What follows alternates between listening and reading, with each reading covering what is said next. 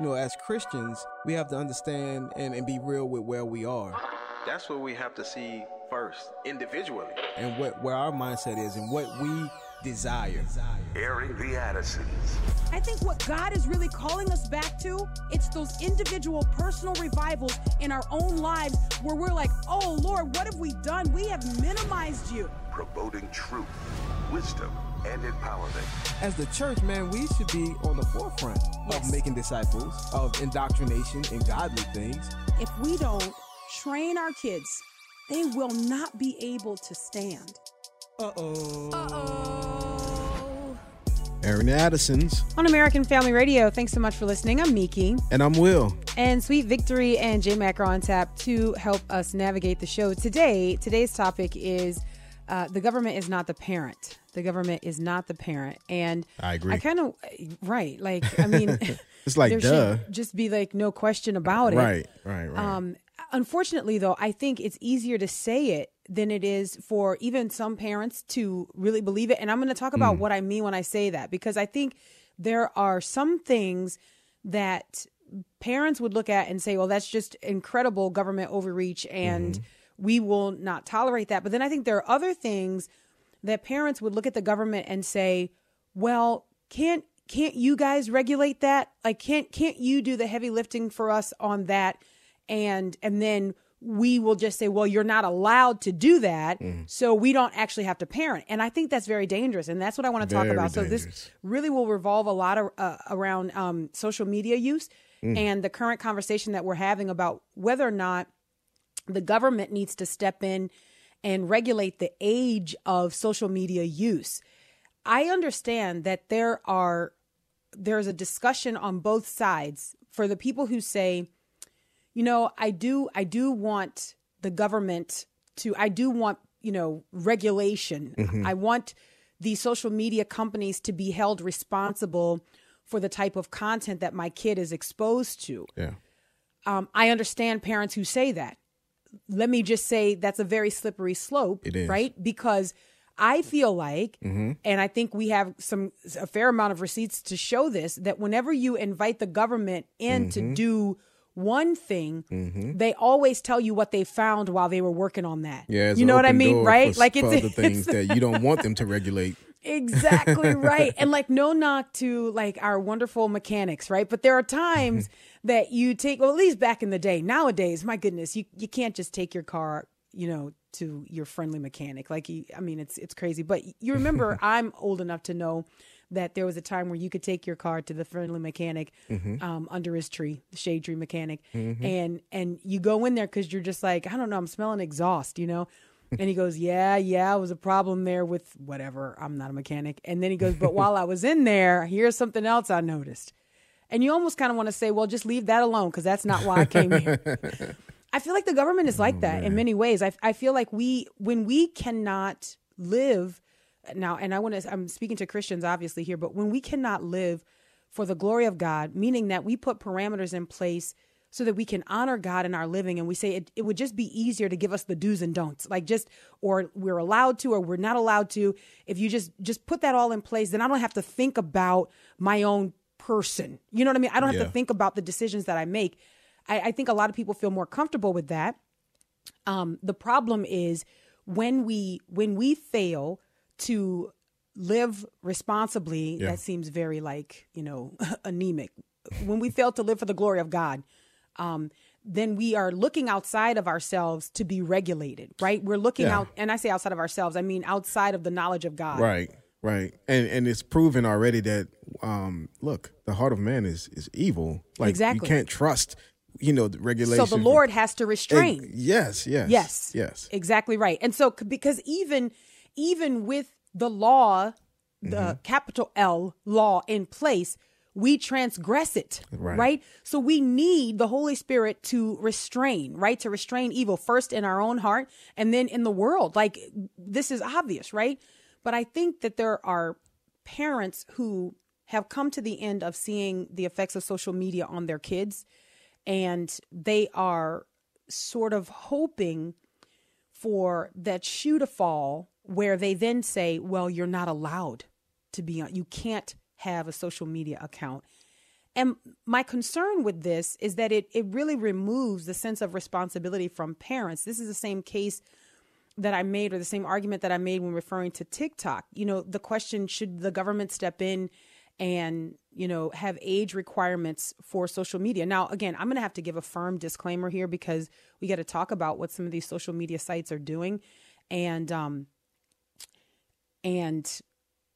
again, even though kids have access to this content, it's not suitable for young listeners. So I just would caution you. I want to talk about, I think many people are already aware. We here at the American Family Association have already produced a TikTok video. You can check that out. And I think the data on Instagram and the bouts with depression and suicide ideation among teenage girls is at an all-time high. It is alarming to think of the number of girls as young as 9 who are suicidal in this country. And that is attributed to the rise of social media use. I mean, I haven't heard a legitimate argument for someone saying, let's look outside of the social media apps. I haven't heard a legitimate one. I haven't heard, even when all the researchers are trying to figure out why are we seeing the rates of depression and body image issues that girls are having. Yeah. I have not seen or heard or read a successful argument that says, look elsewhere. It's not social media. As a matter of fact, they're looking at it and saying there's some dangers there. Like they're doing reports about it. Yeah, this is like they're saying this is where it is. Yeah. So I wanted to have a conversation around this. I was reading, this is actually an old article. I was really actually surprised that there was this type of reporting that came from CNN. CNN did something that was very interesting. They kind of went undercover as a 14-year-old TikTok user. And so they used another teenager with the permission of the parents to establish a TikTok account, meaning this kid would go in and kind of like talk about, or would establish the types of videos that would interest her. Okay. And then once the 14-year-old established the TikTok account, and there was established a video feed and in TikTok world, a For You page, then a CNN reporter took over. And it was just stunning to watch the types of videos that were suggested to this 14-year-old girl. Like, and TikTok doesn't know that it's no longer the girl. It's just like, this is the account. And each video that was suggested to the reporter, she watched each video at least one time in its entirety. And the kind of things that came out in the beginning were the things that I think most people think that TikTok is. So, you know, cats singing or somebody reading Dr. Seuss to like a rap beat, you know, things like that, right? But then very quickly it turned dark, and she started seeing videos about people who were normalizing suicide and normalizing eating disorders and all of the things that we have talked about, that we have alerted parents and said that this is a real deal. This reporter started to see these things.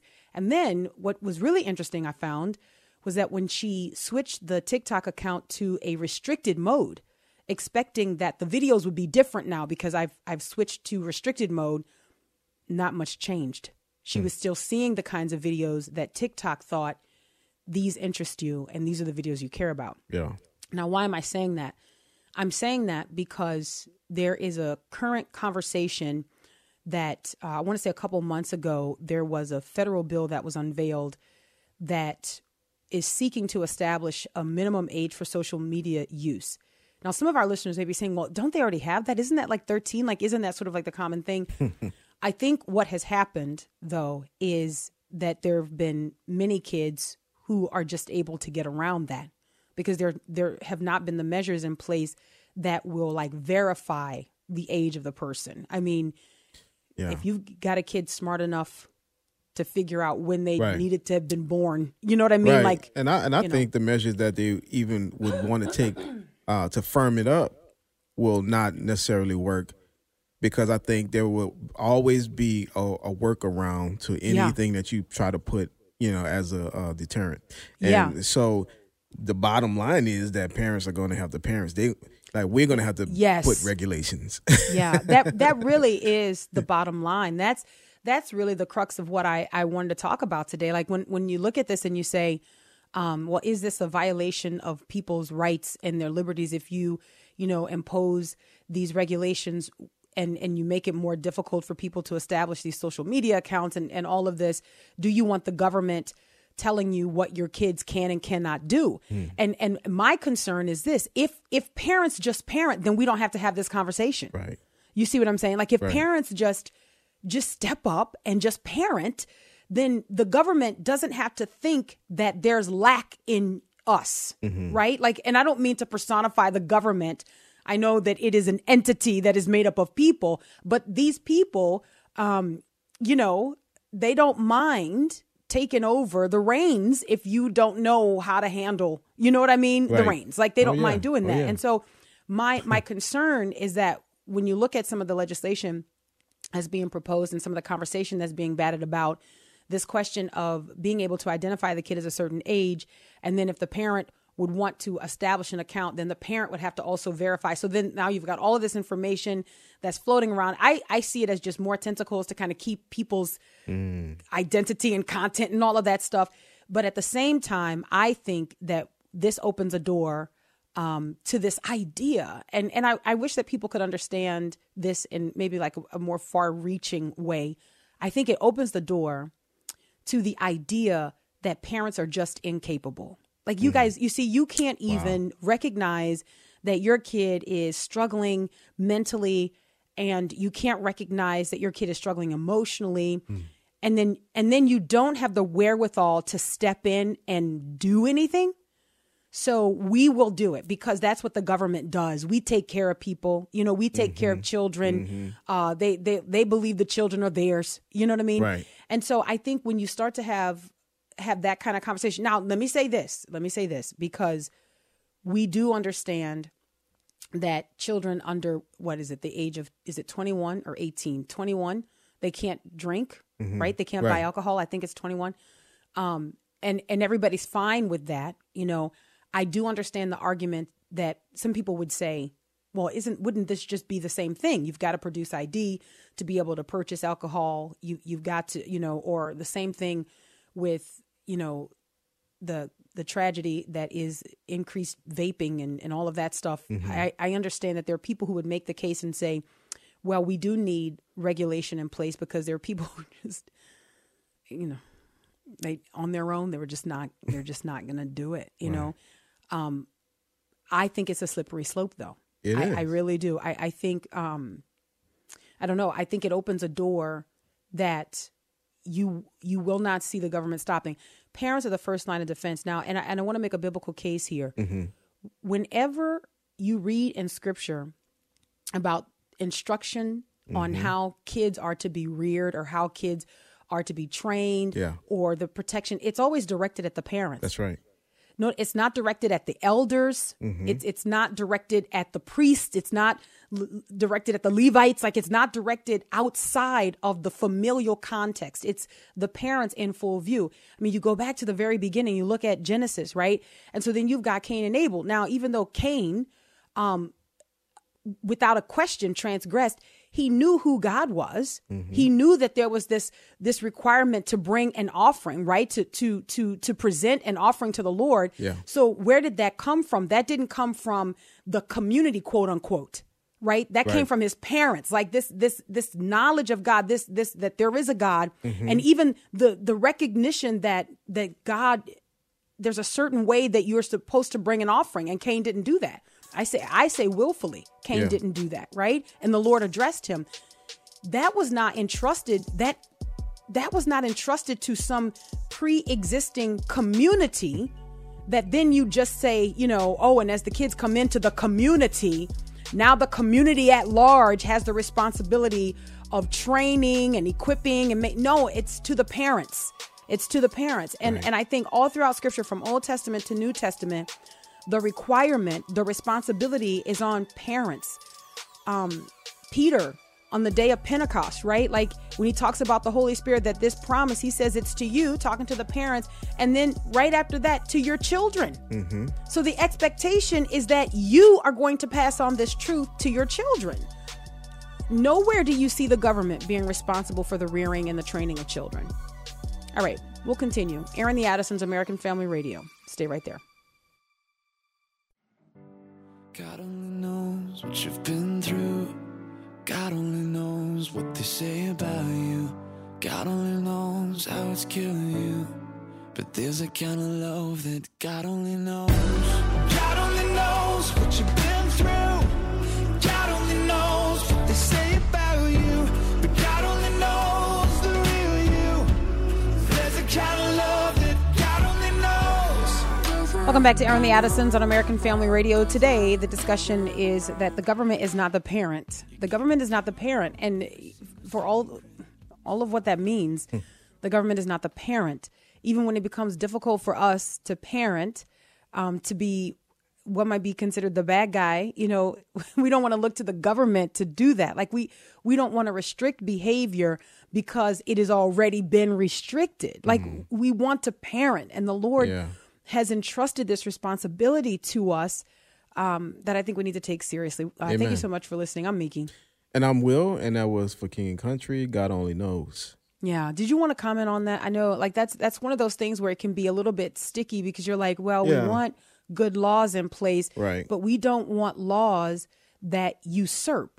You know what I mean? Exactly. Like, you know. No, I agree with you that all of these issues that we talk about, man, if the home was intact, if things were happening in our homes, then, you know, you would see different things, I believe, happening just in society. Yeah. And so you're right. It goes back to parents having to parent and to be able to avoid some of these things, these pitfalls that our children are running headlong into if we parent, because God has given us the wisdom to do it. He's given us the experience to know what they don't know.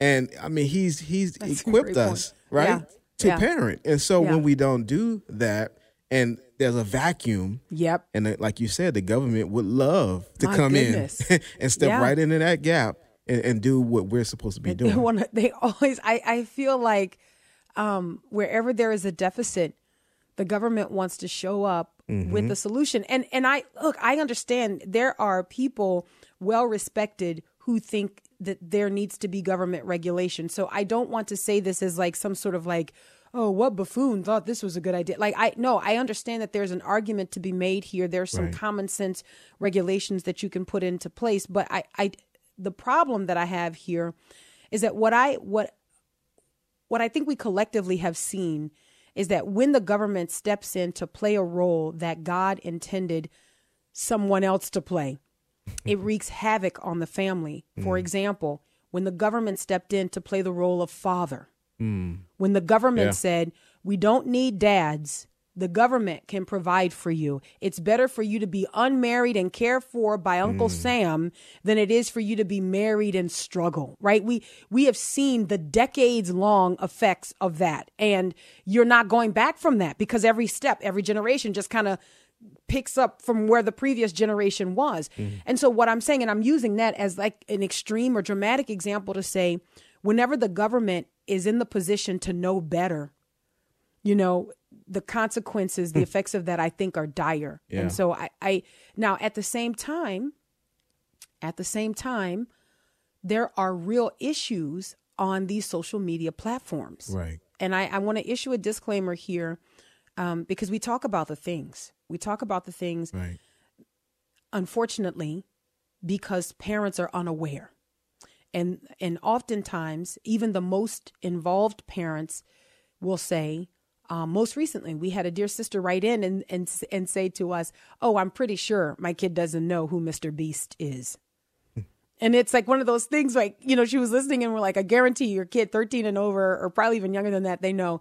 And so she just tested it out. She's like, do you know who Mr. Beast is? And the daughter's like, oh yeah, Mr. Beast, you know? And so that happens. And I talked about this recently here, where there are times that our kids will say things to us and we're like, how did you know that? Right. And and you know, our Peter of the group, Mariah, will say, well, no offense, but like, how did you guys learn the things that you learned outside of like, you know, like your parents in a classroom? Like, how did you? And I thought it was a great point. And she was being respectful, but she was making a great point that they live in this world. Mm-hmm. They live in this world. So they are drawing content, if you will, out of this world. Right. We are supposed to teach them how to navigate the content that's in the world, like what things are around them, right? Yeah. So anyway, let me just talk about this here, and then also we'll look at the Southern Poverty Law Center to just further drive home the point that parents are a threat.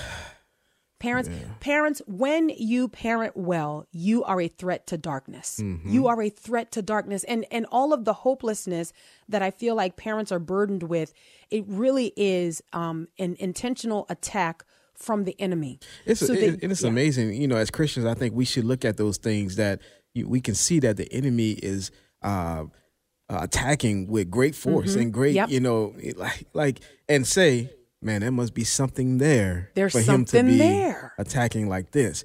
And when we look at marriage, we look at family, we look at our children. Man, I think we should take from that, man, that's what a war is. That's where it is, right? You know, from a spiritual aspect, and just seeing that, man, how fervently, you know, the enemy is attacking in these areas, and it should be a sign to us. If the fiercest battle is in one particular area, you look at that and you say, okay, wait a minute, then the spoils of that battle must be great.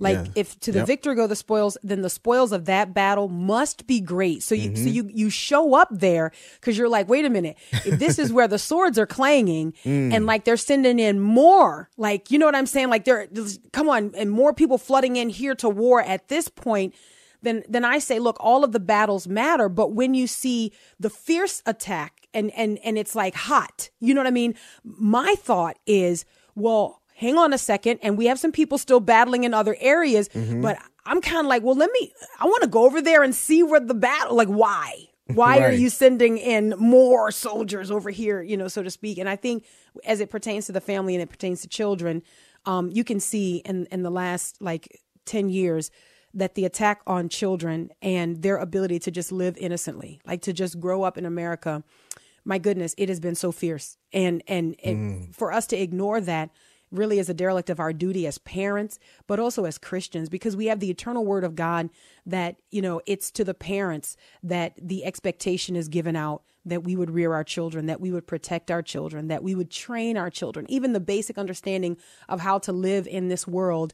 You know that was expected to come from the parents. The parents were the first line of defense. So let me give a firm disclaimer here. I want to talk about something going on with Instagram. This is, again, I got this story from the Daily Wire, and it's looking at Instagram that's been accused of, disclaimer in place. So if you're under a certain age, I would say like 13, and you normally are listening, then you need to go get your parents and tell them, hey, the Addisons are talking about something I can't hear. So there you go. But Instagram has been accused of helping to facilitate connections between a, quote, vast pedophile network. Wow. Now, there are already issues with Instagram because of the body image issues that girls are dealing with, the suicide ideation and all of that. But this is from a report from the Wall Street Journal and a couple academic researchers. So you've got the Wall Street Journal alongside researchers at Stanford University and the University of Massachusetts Amherst. They reported that Instagram allowed and promoted accounts that openly buy and commission underage sex content. Wow. Back to the article. Instagram connects pedophiles and guides them to content sellers via recommendation systems that excel at linking those who share niche interests. This is according to the journal and those researchers. The researchers found that Instagram enabled people to search explicit hashtags. I'm not going to tell you the hashtags. They're in the story. Yeah. You just have to go check that out for yourself. Anyway, they list the explicit hashtags that would embarrass you. And they connected them to accounts that use the terms to advertise child sex material for sale. This is happening on Instagram. Okay. So it's not just, which I have a problem with this exhibition of the self. You know what I mean? Like that our young girls, it's been normalized among our young girls. I feel like that's bad enough. But here you have this. Back to the article. Accounts would post menus that offered inappropriate content, including imagery of minors performing lewd acts with animals, minors. Okay. Wow. Other menus reportedly offered videos of children hurting themselves or advertising meetups with kids. Now, look, why are we talking about this? Why are we talking about this? Because this is an issue of, yes, Meta, the parent company of Instagram, has a problem. But parents have a problem if they don't know the kind of content that their kids are consuming, right? So parents have to be more vigilant. It's interesting. I just had a conversation with Mariah today. We're coming back from an orthodontist appointment, and we had a conversation. We're talking about content and what she's allowed to watch and things like that. And then as we were listening to one podcast together, and I asked her, do you understand this conversation? Do you understand what's happening in this podcast? And she was like, yeah, I do understand. But she had some questions. So we were listening to a podcast on gender affirming care and all of these things. And so here is our sweet 16-year-old, right? And she's hearing terms being thrown around like phalloplasty, right? And vaginoplasty and all of this. And so I had to explain to her that you will hear this quote unquote innocently referred to as top and bottom surgery. But I had to walk through and talk to her about this is what it actually means. This is what actually happens. And I said to her, now, there are some, and bless her heart, and I appreciate this about her. I said, there are some boys and girls who have engaged in this type of, they've had these kinds of surgeries and they've regretted that they've had these surgeries, and they share their stories. And I explained to her as best I could, as carefully as I could, how this all takes place. And I said, there are some photos that show the damage done to their thighs and their forearms, And I said, and if you're curious about that, I can show. And before I could finish, she was like, no, ma'am. No, thank you. She goes, no, I'm a visual learner, but there are just some things. She goes, I just will take your word for that. I don't need to see that, And I think, and why am I bringing that up? Because these are the kinds of conversations that we must proactively have with our kids to let them know, hey, this is the kind of world that you live in. Like, I don't like it. I wish that this were not the kind of world that you live in, where I've got to tell you that there are people who try to create body parts. But I don't want her to be smacked in the face by this world when she goes out into it. I'm trying to ready her to live in this world. But that means I've got to be aware of what she's watching when we're listening to things. How are you processing that? Do you understand the conversation? Do you understand what's being batted about here? Do you understand the spiritual implications of what's being discussed? So these become opportunities to learn and to grow together. But I'm just getting back to the original point here. That's parenting 101. That's not even like, I don't even want a gold star for that. You know what I mean? Like, I don't even want people to pat me on the back and be like, oh, good job, Mika. Like, I don't want that. That's what is basically expected of us, that we would train our children, that we would ready them to live in this world. So you look at all of that, you look at what's going on, and there's so many, honestly, so many different news stories of the dangers of social media that you could have just picked a problem, any problem, and presented that. Yeah. But parents remain the first lines of defense. So I want to say this because there's a national conversation that's happening right now. Do we want the government to regulate social media use? That would not be my first aim, to say that the government needs to do something. That's just frankly, that's not my first. I don't know. I feel like that's so weak. You know what I mean? Like, we need the government to do something. It empowers them further. Yes. Yes. And those are your children. And that's what we keep saying. I feel like, let us have a consistent message. If we are saying these are our children, then let us keep saying that. You know what I mean? Like, these are our children. So the responsibility is on us. Now, having said that, if there are regulations put into place, if we see legislation passed in this country where children under a certain age, I know that there's some conversation that strongly suggests that children under the age of 16 should not be on social media, that it's just that dangerous. I just will tell you, I don't need the government to tell me that. Right. Our kids do not have personal social media accounts. Now, I don't need the government to tell me that. Like, I can see the dangers in that myself. This is what we do for a living. Like, this is what I'm talking to you about, right? So how could I look at all of those things? How could I read all of those news stories and know what's happening? How could I understand the tragic numbers that point to the mental illness in this country as it pertains to our young people, especially our daughters? And then say, okay, here you go. It's time to set up your Instagram account. Here you go. It's time to set up your, Pinterest or whatever. Because even those, I have problems with these social media sites. If you've ever been on any of them, and you start scrolling through, you're just, oh my goodness, it doesn't take long for you as an adult to be offended and say, well, I don't want to see that. Yeah. Like, I just want to see painting patterns. Like, I don't right. care about, but this is what our kids are battling. So what's the remedy to that? I don't think it's the government stepping in and saying, oh, you parents are failures.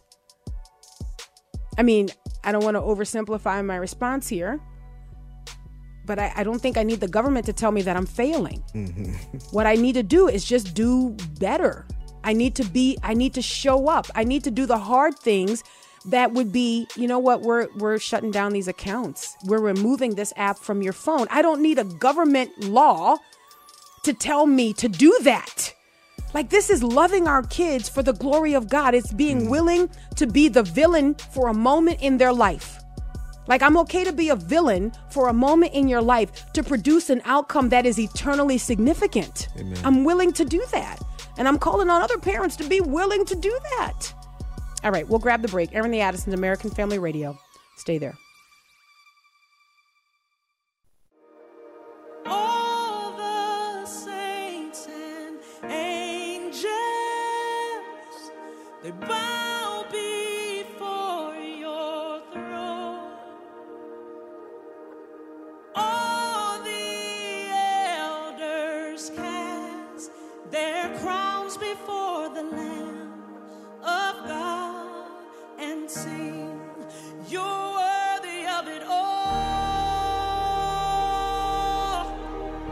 Welcome back to Airing the Addisons on American Family Radio. We appreciate you listening. Today's topic, the government is not the parent. Right. Not the mama. I remember that little thing. Anyways, I'm Miki.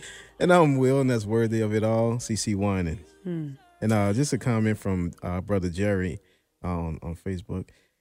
He said, I hate to say it, but most parents need the government to tell them that kids can't be on social media like they do with alcohol, tobacco, and drugs. Even if the government did it, many parents would still allow their kids to use social media anyway. Man, which is probably true. Yeah, unfortunately, I can't find any holes in that. Like it's because I think that it's very easy for us in this country to believe that some things are a requirement for life. So we believe that our kids are not going to be healthy, whole, or well-rounded if they don't engage in certain activities, if they don't do certain things. And look, and I would include in that playing sports, dancing, sing, whatever it is. There are things that we feel like are a part of a whole existence, right? Now, please understand, I am not coming after those things as sinful or anything like that. Right. But what I'm saying is when we make those things fixtures in our parenting, as has now become social media use, phones, things like that, when they become fixtures, then we can't imagine navigating without them. It's like, well, take them out of ballet. Well, I can't, you know what I mean? Like, I couldn't imagine my kid not, why? Because we've made those things a part of what we consider a well-rounded experience in America. That's none of those things. And look, those things are all add-ons. Those things are great benefits, and they're a part of the wonderful gifts and pleasures that the Lord has given us to enjoy, right? Because he loves us. So the ability to appreciate music and to perform music and all of those things, I'm not saying those things are bad, but I'm saying when those things become like mandatory for life, then it clouds our ability to be able to discern, well, when do you have to shave them off? Like if there's anything that competes with the holiness of God, like you play this game with the kids all the time, one must go. I mean, it's that thing, right? Mm-hmm. God is the constant, like he's the fixed. And so all the other things, if they begin to compete against the holiness of God and whatever that looks like, then those things have to go. Yeah. And so to our brother's point, I think he's probably right. Let me open the phone lines and then share this other story here. We posted it on our Airing the Addisons page as we were traveling to Virginia. It's just one of those things where I thought, we always knew that this was coming, but here's the number. You can comment on what we're talking about today. The government is not the parent. 888-589-8840. 888-589-8840. The Southern Poverty Law Center, our favorite organization, right, has put several parental rights groups on its hate map alongside the likes of the Ku Klux Klan. Let me just say to the Moms for Liberty and Parents Defending Education, welcome. you're in good company with people who are principled and who will not bend and who will not break. Okay, so just say you're gonna get used to it. It is kind of the first time I was called a racist and accused of being a member of a hate group. That was confusing, because being black and all. And so that was just, and when I say being racist, like I was accused of being like a white supremacist racist. Like, I mean, that's, you got to get used to that. You know what I mean? So anyways, welcome aboard. You'll get used to it. Schools, this is what the Southern Poverty Law Center is saying about these parents' rights groups. Quote unquote, schools especially have been on the receiving end of ramped up and coordinated hard right attacks, frequently through the guise of parents' rights groups, according to the SPLC.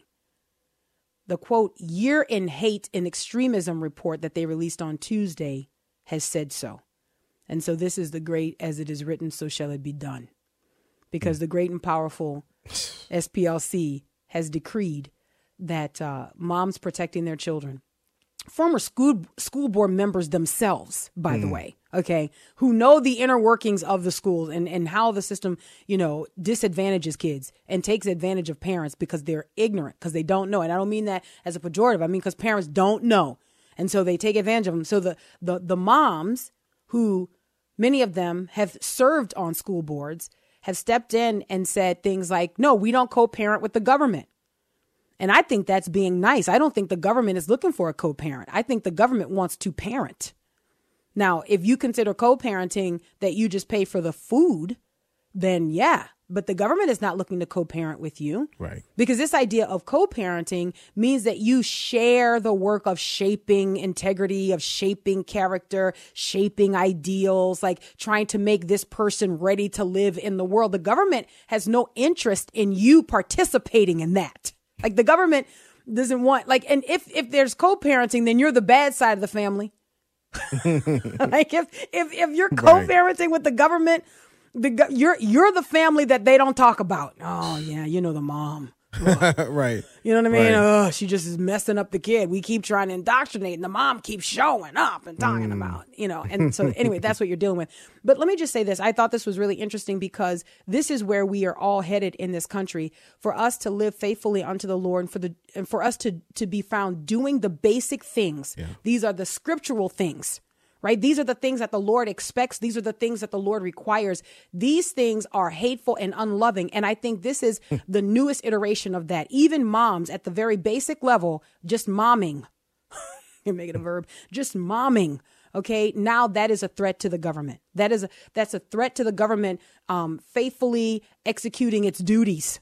And what are those duties? Indoctrination. So the mom showing up, you've got, there's somebody quoted in this article. I forget who it is. Let me see if I can find him. He was just kind of whining. He said, like the whinings, he was just whining. And he said something about they're trying to conduct these school board meetings and the moms show up yelling in their face. Oh, I'm so sorry. The mamas show up yelling in our faces. Speech is violence. Exactly right. So it's as good as the mom smacking because she's wearing a T-shirt. They show up, they're wearing these T-shirts, and they're all wearing the same kinds of T-shirts, like they coordinated, and then they're yelling at us. So I'm sorry, what part of and so how do we classify that as a hate group? Well, because they're yelling. Okay. And anything else. And it's not in agreement with us. Oh, right. Okay, got it. Okay, yeah. Then yes, hate group, you got it. All right, let's go to the phone lines. 888-589-8840. Will the Great, where do we go first? All right, let's go to Paul. Hi, Paul. Hi, how you doing today? Doing Hello. great. Hello, can you hear me? Yes, go ahead. I got a challenge for you. Remember when you did all the support for Chick-fil-A? Mm-hmm. Oh, yes. What you need is to organize, get off a godless Facebook, and then you'll be really doing something. You get 10 or 15 million Christians abandon Facebook and hurt them in the revenue. Watch the changes. They and Facebook, they and Google, both of them. Yeah. No, I mean, look, again, to our brother Jerry's comment, there are some things that I think people just feel like they need. Mm-hmm. You know, we advocate for taking regular breaks from Facebook. Like, Facebook is not a necessity. Right. It's not. It's a neat tool that we've been able to use. And look, and it has served many organizations, even ministries, well. It is not something that we need that's vital to life. I will absolutely say this. It's not necessary for our children to be on it. Right. Our children certainly do not need to be on it. Now, you can call for people to get off Facebook.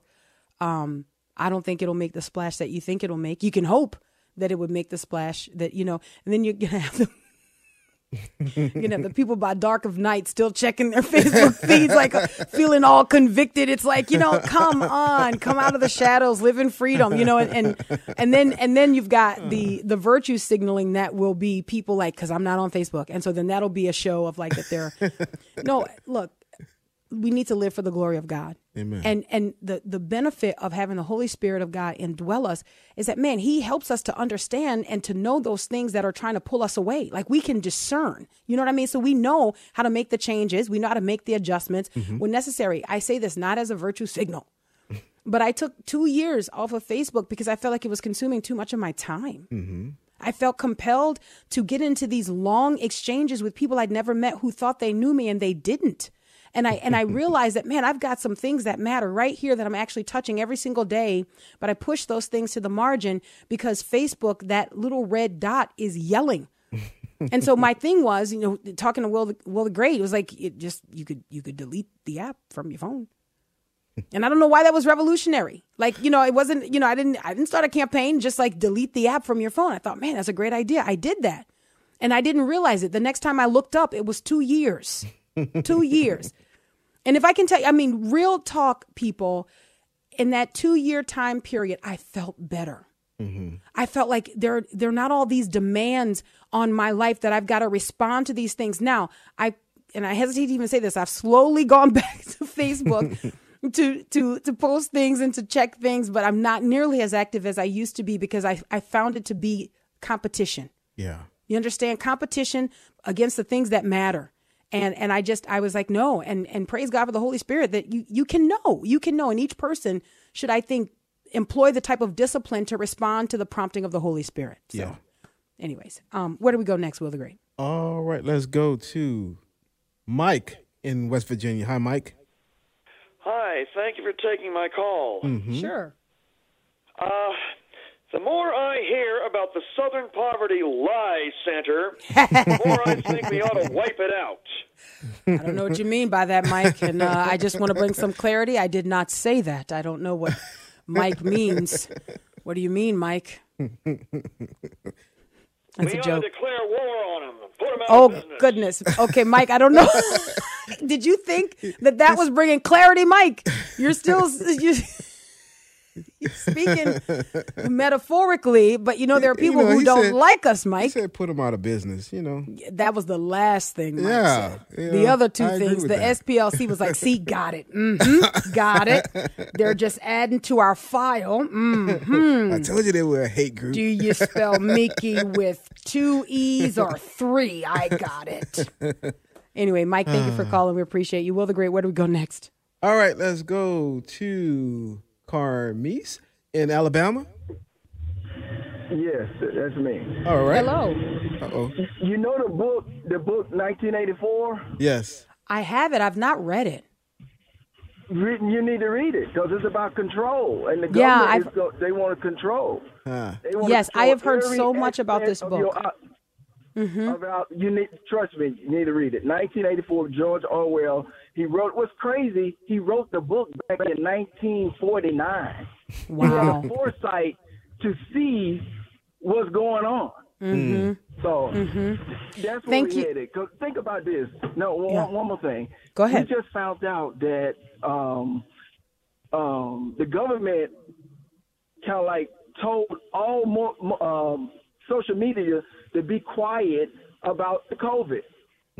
Yes. Told the doctors, suppressed all the information to the doctors, telling them not to present ivermectin and the other stuff that's good for you. It's that they just went out with the shots. Yeah. So that lets you know the government. Okay, have you ever heard of the Georgia Guidestones? Yes. The Georgia Guide. What that tell you? If Haven't you they look been at the demolished? 10 Commandments of the elite, and the first thing they got up, that's not the first one, but they want the population to be 500 million people. So if you want the population to be 500 million people, I mean, you got to kill what? Almost 8 billion people. Okay, listen. And you got what's his guy name? Bill Gates. On record wow. saying Yes. you can depopulate the people with vaccines. Look, I understand that what you're saying sounds pretty sensational, but when you run a line connecting all of the points that you're making, you are not wrong. You're not lying. And it's amazing because even having these conversations today, I think it's easier for some people to classify them as, conspiracy theories and things like that. But these are realities. Like what you're talking about. I mean, Bill Gates in his own words, you know what I mean? And so, I've not read 1984. I actually purchased it because somebody told me, I'd been hearing a lot of talk about it. Things like this start to happen in our society. And then, people start to circulate again. It's like, oh, this is 1984. This is 1984. And so I did pick up a copy. I just haven't read it. I don't know. I put it on my book queue, but I don't know when I'm going to get around to reading it. So anyway, but thank you so much, Carmise. I appreciate you calling in. Listen, can I say this? Because to our brother's point, when he's talking about the suppression of truth, and especially as it pertains to COVID and things like that, there's a lot that people can keep from you, but there is nothing that they can keep from you that God wants you to know. Yeah. Amen. Right? We And have I know the Holy they're like, Spirit. that's so simple. I know. And so that's why we trust him. That's why we lean on him. There's so much information that came out that is still coming out now that people years ago, they were saying it. They were saying, hey, this is what happened. And those who were bold and those who knew their God continued to say it. And so now they're looking back and saying, we already said this. So anyway, praise God. All right. We're out of time. Until tomorrow, Lord willing. God bless.